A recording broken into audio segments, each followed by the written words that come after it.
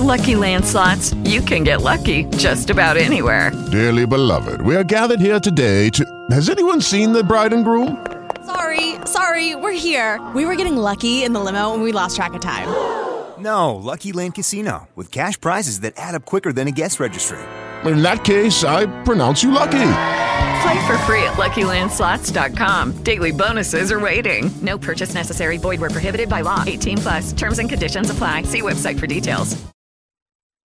You're listening to American Medicine Today, presented by the Bonati Spine Institute, featuring the internationally acclaimed inventor of the Bonati Spine procedures, Alfred Bonati, MD. Once again, here are Dr. Bonati and your host, Kimberly Bermel. You're listening to American Medicine Today. I'm Kimberly Bermel, joined by our radio executive producer, Ethan Euchre. I am here.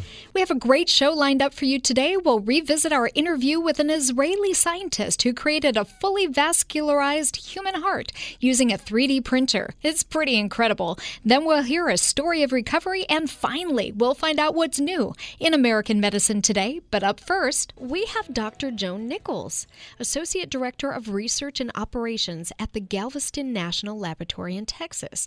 Now, she was a guest of ours back in January, and she's back on to discuss how her team of scientists have successfully grown human lungs in a lab in just 3 days, and she's back to give us an update on how a recent transplant procedure went. So thanks for being here, Dr. Nichols.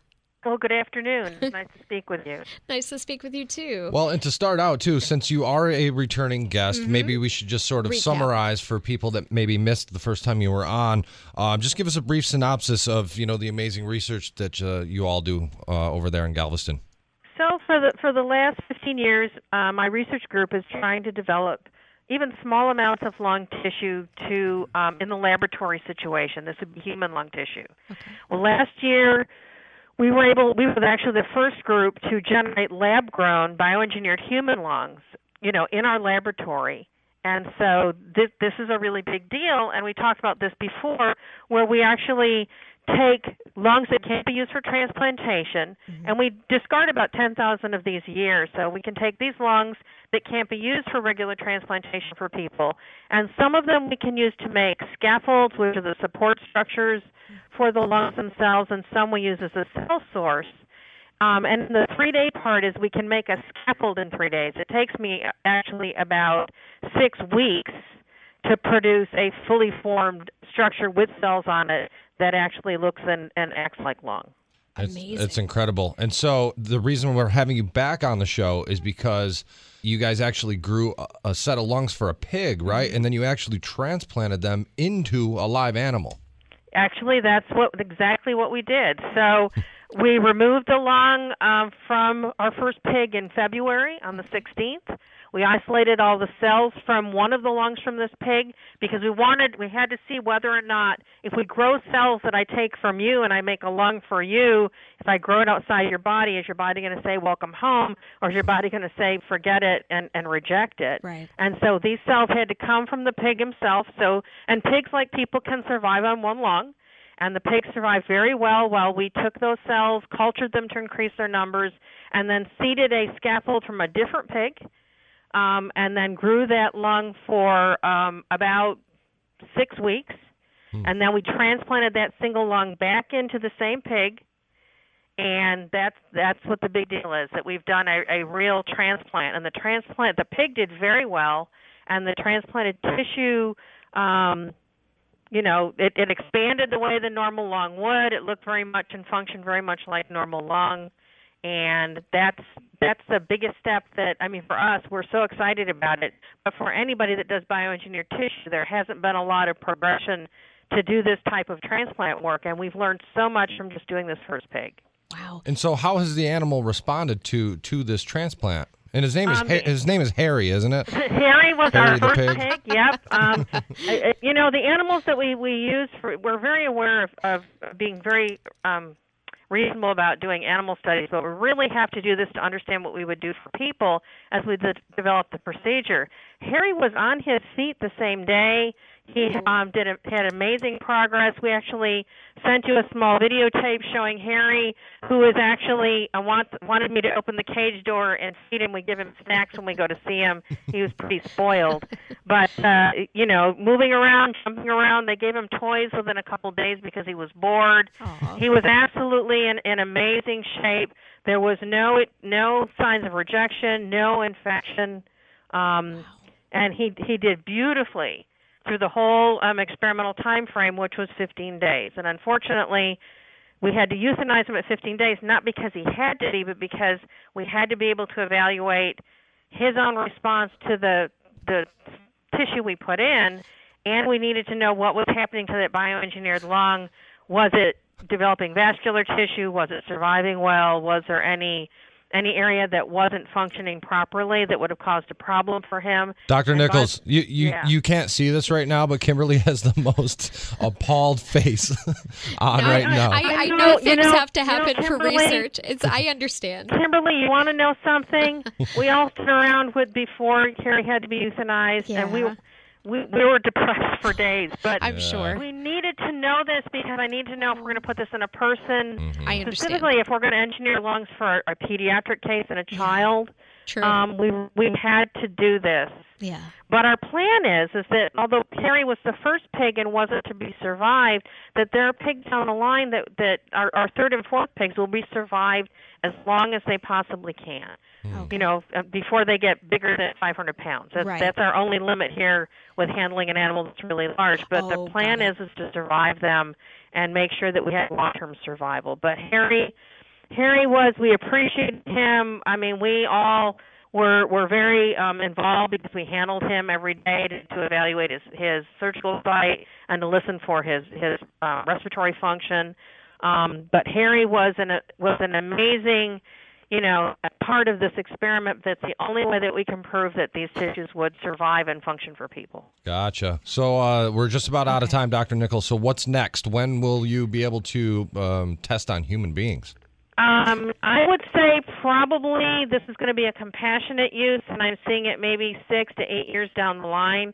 We still have a lot of work to do in the next year to evaluate. There's going to be a few more pigs. We do our next pig transplant on June 2nd, and that will be pig number 2. Her name is Julia. We already have her on site, and we're going to do exactly the same thing we did for Harry because we need to prove that if we do this exactly the same way, it works every time. Perfect. All right. Well, Dr. Joan Nichols, some amazing research you guys are doing there. She's the Associate Director of Research and Operations at the Galveston National Laboratory in Texas. Appreciate you joining us on American Medicine Today. Thank you very much. All right. I'm very sorry, Kimberly. No, it's okay. Day, though. It's okay. I know it's what we have to do sometimes. Yep. Absolutely. All right, Dr. Nichols, thank you. Thank you. All right, bye-bye. Bye-bye. Bye-bye. Crazy stuff.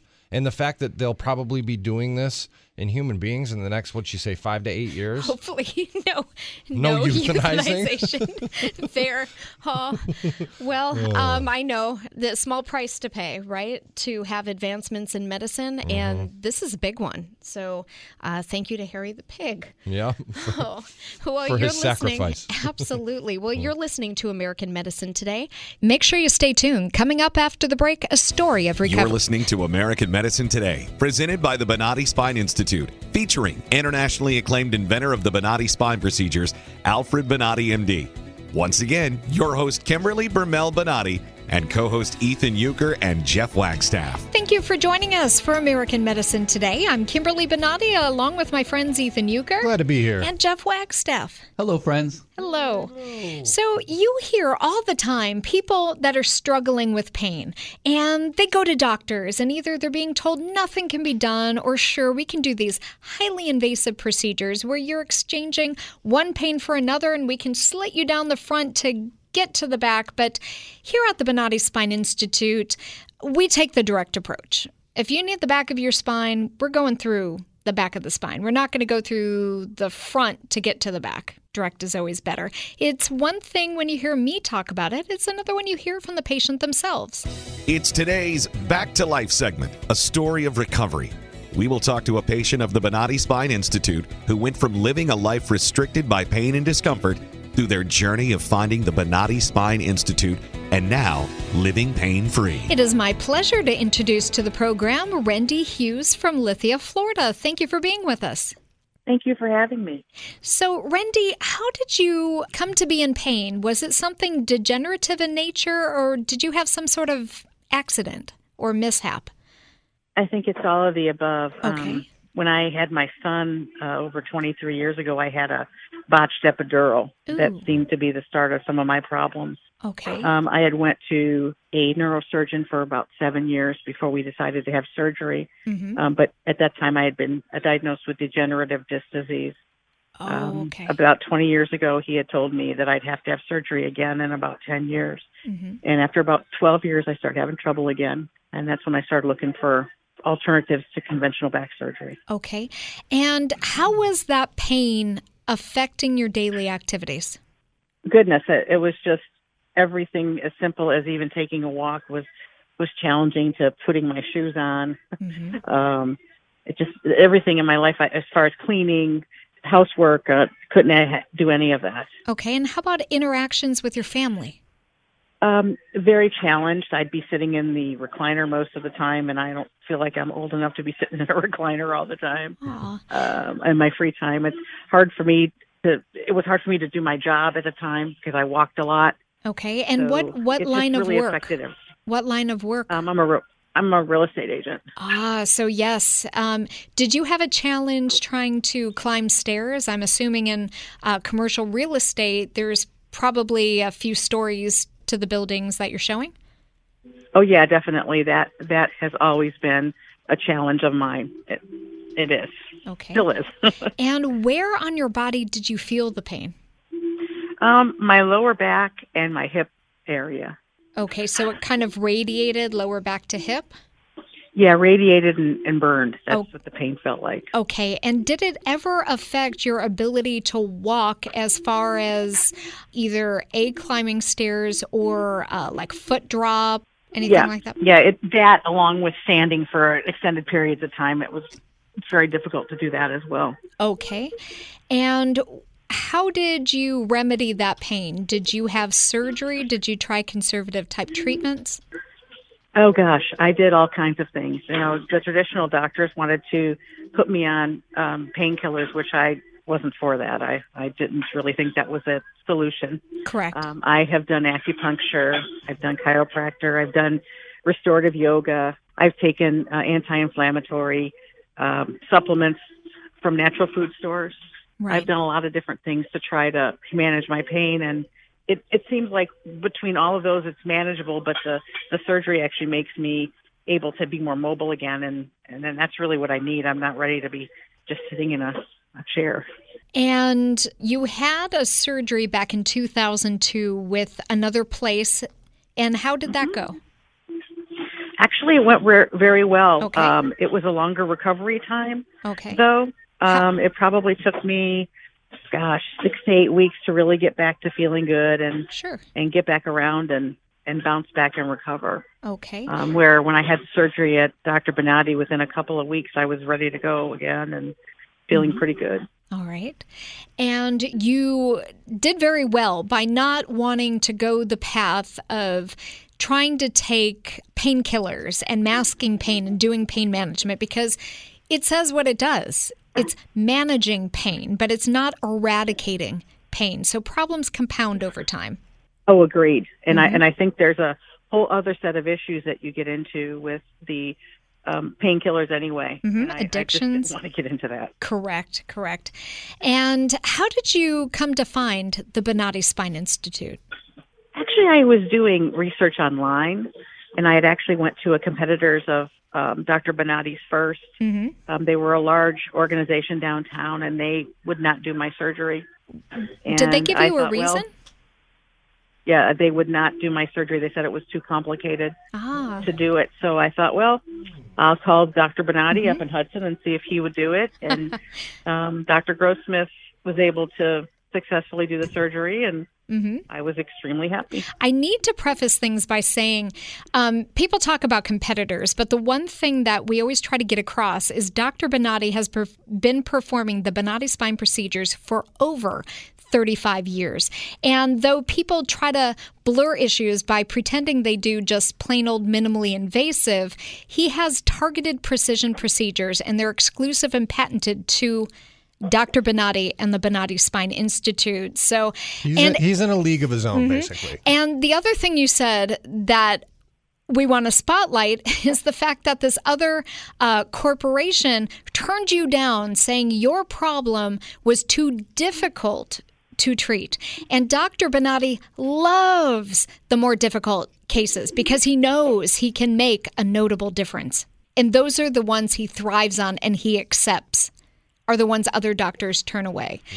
Now that we've said that, why don't you explain what your visit was like when you entered the Bonati Institute? Were you apprehensive at all coming in?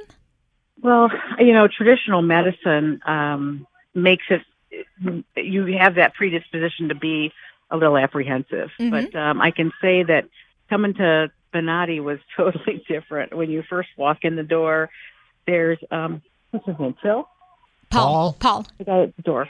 Paul. Yes. He's great. I mean, he's very nice and very welcoming. But the whole procedure or the whole experience was very different for me. Correct. What I really liked about it was there was a set appointment time. Yes. And the procedure that you go through all the steps and the processes are very efficient.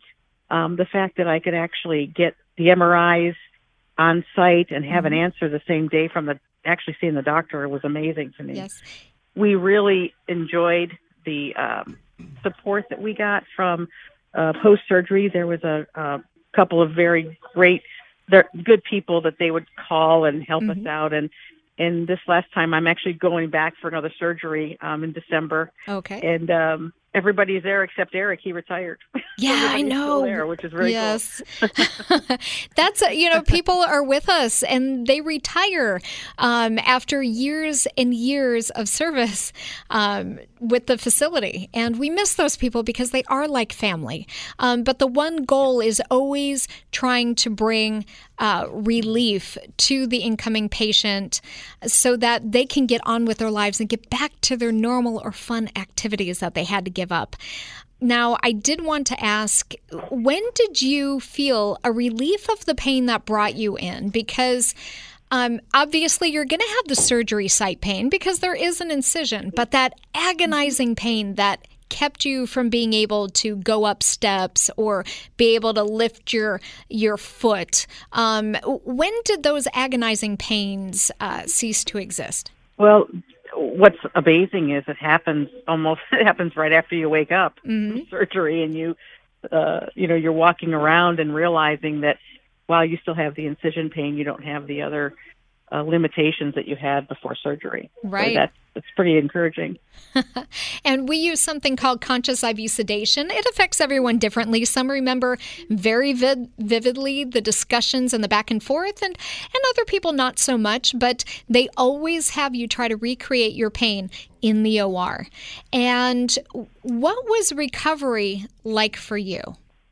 My recovery in general was pretty easy. I have allergies that we've since discovered to the anesthesia. The Bonati people have been great with helping me through it. But, as far as just physically recovering from the surgery, it was fine. It was my allergies that maybe hindered me a little bit longer from recovery. But I would say within 2 weeks, I was ready to go, and really take on my life again.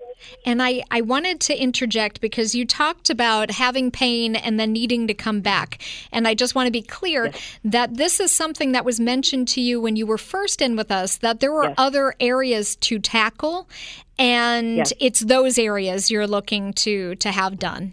Yes, what I want to be very clear on is I've been to multiple doctors, and every doctor has told me I need a fusion. Right. Which I'm not interested in at this point in my life. I feel like I'm too young for something like that. And once they start putting nuts and bolts in your back, they have to keep doing it. Yes. So the Bonati Institute is the only place that I've been able to find that actually gives me the hope that I don't have to do that. And this surgery, because I have some significant issues, is just an ongoing I call it the maintenance plan for me to keep me moving along. Mm-hmm. So, for me, it's just because of the severity of some of the problems I have. This is just normal behavior, normal process to get back to where I need to be. Correct. And the one thing I need to speak to is the fact that at the Bonati Spine Institute, no hardware fusions are ever used. We don't believe in them. And in fact, he developed, and by he, I'm meaning Dr. Bonati, developed patented tools for hardware removal. So we are able to bring about pain relief for the patient, eradicating the source of the pain, doing so without any of those instruments. So for anyone listening, hardware fusion has a high failure rate. 1 level, 65% failure. 2 to 3 level fusions yield 85% failure rate. And within a couple years, most of those fail. So thank goodness you made your way to the Bonati Spine Institute and are back enjoying the life you love. Absolutely. Thank you so much for being on the program. Randy Hughes from Lithia, Florida. Thank you for sharing your story of recovery. Thanks, Randy. Thank you. Take Have a good care. weekend. All right. Bye. I always like hearing the stories from the patient because you can hear how bad she was before the procedures and how good life can be after them. Coming up after the break, we'll revisit our interview with an Israeli scientist in Tel Aviv who created a fully vascularized human heart using a 3D printer. Stay tuned. You're listening to American Medicine Today, presented by the Bonati Spine Institute, featuring internationally acclaimed inventor of the Bonati Spine procedures, Alfred Bonati, MD. Once again, your host, Kimberly Bermel Bonati, and co-host Ethan Euchre and Jeff Wagstaff. I am so excited about this next guest. I'm Kimberly Bonati, joined by Ethan Euchre. Also excited. Yes, Jeff Wagstaff. Hello, everyone. And world-renowned orthopedic surgeon, Dr. Alfred Bonati. Hello. In fact, Dr. Bonati was instrumental in choosing this next guest because of the article that he read. So for the first time ever, Israeli scientists have created a vascularized human heart that completely matches the anatomical properties of a human patient using a 3D printer. Joining us right now is Nadav Noor, who is part of the research team that worked on the project at Tel Aviv University. Thank you for being here. Hello. Hey, Nadav. Thank you for having me. Yeah, thank you for joining us. We really appreciate it. And this is pretty much universally being called a major medical breakthrough. Tell us about the research and what your team has accomplished. Yeah, so we showed in our recent article the proof of concept for generating hearts and heart tissues containing blood vessels, and we used 3D printing technology to do that. And another novelty in this is that for the first time we used both materials and cells that are originated from the patient itself. Why this time you create that vessels, and why the previous 3D printing in the heart was without vessels? Yeah, so there's many other researchers before us that showed the ability to create blood vessels. Also, there were research that showed printing hearts, or that the hearts were without any cells, or that the materials were synthetic, or inferior to what we believe our material. And we believe that the patient-specific material that we created here will, because it originated from the patient itself, actually, will not make any rejection or any immune response, actually, in the patient after the transplantation in the future. Wow. Now, you're saying that right now the size of the 3D printed heart is very small, about the size of a rabbit's. How do you transition from that size to a human-size heart? Yeah, we printed only a small-scale heart right now. It's about a rat's heart size. Okay. But we really believe that we can use the same technology and process to print larger objects. Okay. Even a human heart size. How long? The material itself is supposed to be enough. The stem cells just need to be proliferated more to accomplish that. It will take longer. I mean, this printed took us about 3 to 4 hours. Hours? We believe it will take maybe even days, but we believe that this approach will be sufficient to create this this process. This could be life-changing to patients that are dying, waiting to get on a list for an organ transplant. Yeah, and it's really important for me to note that still a very long way until it's going to be a really functioning organ. I mean, we just reached the stage of printing this organ. Sure. And but the cells are not communicating, and there's still this construct needs to be matured into a functioning blood pumping organ. Okay. How long do you think that process would take? Are we talking years, decades? Yeah, it's really hard for me to say exactly how much it's going to take, but it's going to take a very long time. I mean, we believe that in a few years we're going to be able to mature this organ. But still, there's a very much R&D needs to be done until it's going to be a really functioning organ. I believe it at least 10 to 20, I don't know, years. But why is not a functioning organ? Because the ones that we do with the 3D printing and small hearts, they are working hearts. What's the difference with this one? Just the size? You mean the hearts that we printed? You're asking about? Yeah. The hearts that we printed, the cells are alive, but they are still. We can't grow them in machines that we have right now. We are unable to grow them to communicate with each other and to work synchronously. And this is a very long process that we still need to work on. How to grow them to make a blood pumping organ, actually. Nadav, I think what Dr. Bonatti's talking about is there was, in the past year or so, a story where there were 3D printed hearts that did beat, because I think we covered it on the show here. Mm-hmm. I think the difference between the two is what Nadav and his team are doing, are printing them with tissue from the actual, living human tissue. Yes, I think that's the difference, I believe. Yeah, I guess, because as far as we know, there were or synthetic materials or without any cells. So here, the cells and the materials both originate from the patient itself. Okay. This is the main advantage that we showed. Nadav, as an American Jew, I cannot tell you how proud I am that this technology comes from Israel. But please understand. Everything comes from Israel. Please excuse my ignorance, because I don't have the level of intelligence that you or Dr. Bonatti has. I understand, and I think this is a question that most people listening might have. I understand the concept of basic 3D printing, but I always thought that it was with traditional substances. The question in my mind as we're talking is, when you print the heart, you're printing it living, breathing, living tissues with cells. So how are you creating the material that creates the heart? Does that make sense? Clearly not. Well, no. What I'm saying is I know that they can make print something out 3D out of metal or plastic. Right.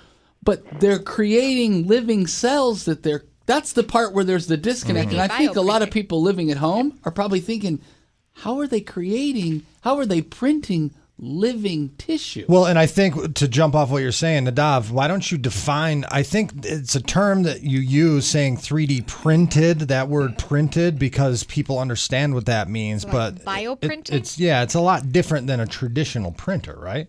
Yeah, so this was a very a very big challenge for us, because our materials, the gel that we are creating from the human tissue, the fatty tissue, is a very soft gel. If we just going to print it in the air, it's just going to be a pool of gel. It doesn't hold. So the major breakthrough that we did in this research was to formulate a special supporting material. If you saw the movies, we always print inside like a small jar of red medium, and this special material holds the gel that we are printing, the gel mixed with the cells, of course. It holds this material together until we finish the printing process, which is a layer-by-layer additive manufacturing. Every time we do one layer. And then when we finish, we have the object, the heart. We warm it to physiological temperature, to 37 degrees. And what's special about our material that it stiffens. after this warming, and then we can just take it out of the supporting material of this special formulation. Absolutely incredible. So this allowed us to print these very soft materials into such accurate and high-resolution 3D objects. That's amazing because we have covered 3D bioprinting of other organs, and with great success, they have been introduced into the human body where people have lived decades without issue and perfectly with these organs. So I can only imagine the amazing accomplishment that this will be with further research. But are you planning to do anything with any other organs, or are you just looking to focus on the heart? So our labs focused mainly on cardiac tissues and also neuronal tissues. Okay. But I believe we will expand more now. We're recruiting more students. So great. My professor Tal Dreer trying to reach, I guess, most of the tissues now, yeah. I really think that because this is only in the beginning, I mean, it's all the time it's stating breakthrough. I think it's only one stage in many steps still printing organs, which will take years. Yes. For now, the really most important thing is to keep on donating organs and list to the list to donate. Yes. Because this is the only treatment now for heart failure. So just don't stop donate, and this is the most important thing. Well, let's go ahead and create the 3D printing fast. That's it. Yeah. Step up your game, Nadav. Yeah. That's what we're saying. No, very great work. Go ahead, Jeff. And Nadav, a quick personal question before we go. Are they still celebrating in the streets about the re-election of Bibi Netanyahu? Bibi. Depends on who.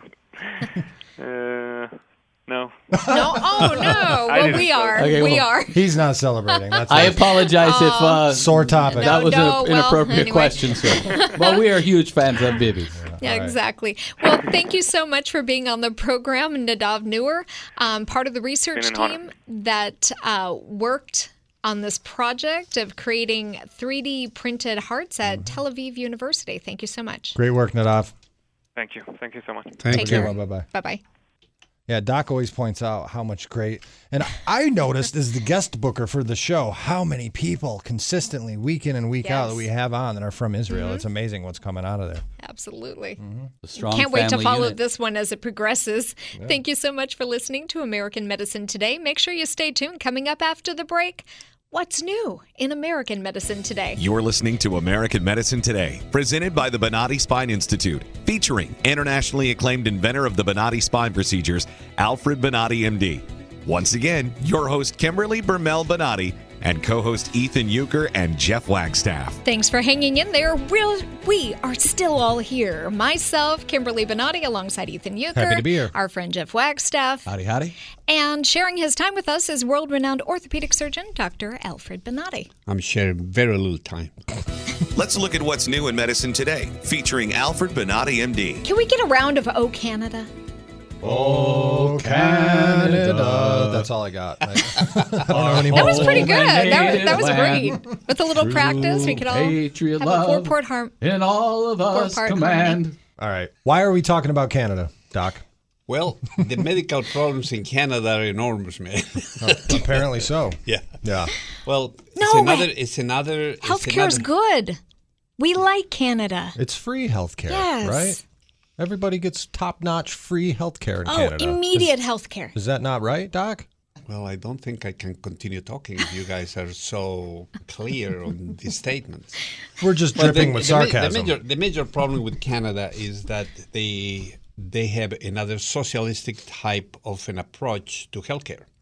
Every time that the politicians touch something in healthcare, the ones that they suffer are two types of population. One is the patients suffer pretty bad, and the other one is the doctors suffering pretty bad. So what really happened is that the patients have no health care, and the physicians tell their families, do not go to medicine. And then the next thing that happens, you start to have changes on the healthcare education. So what happened, you start to have those quote-unquote nurse practitioners becoming doctors now. Medical providers. Exactly. Healthcare and the doctors start to also suffer a reduction on time of training. So instead to have the 7 years training that a physician needs to have to be able to mature as a doctor, then they start to reduce that number to 5 years, that is now. And then they start to reduce that number to 4 years, that is in the major schools now. And then they start to go to, how about if we try 2 years? It's like... We do that in the U.S. That is something Obama, that was one of his favorite things to do, fast-tracking the path to become a doctor. Yeah, but you need to keep talking about Obama. Obama's an idiot. He was an idiot at the time that he was a president, and that's the cause why we have a problem in the country. True. That's why we have inherited an Obamacare that destroy healthcare, and still millions of people pay for that one, and still there are a lot of people that they don't even understand what happened in the healthcare thanks to Obama. Okay, let's talk, though, about the healthcare in Canada. Free. It's free. There's no price tag. Am I right? Well, it's not true because really the taxpayer is being, the individual is being taxed. How much? Is being taxed great big numbers to be able to pay for the healthcare. So to the tune of $10,500 per year. Initially, they said that the healthcare in Canada, the expenses that they account per patient is around $7,500 per patient per year. But then they go and they said everybody is paying around $10,500 that they come from your pocket in taxes, plus what the government is using as healthcare. Right. So at the very end, nothing is for free. Now, I have to say that so many people say to you, how dare you talk about socialism and the problems in these other countries?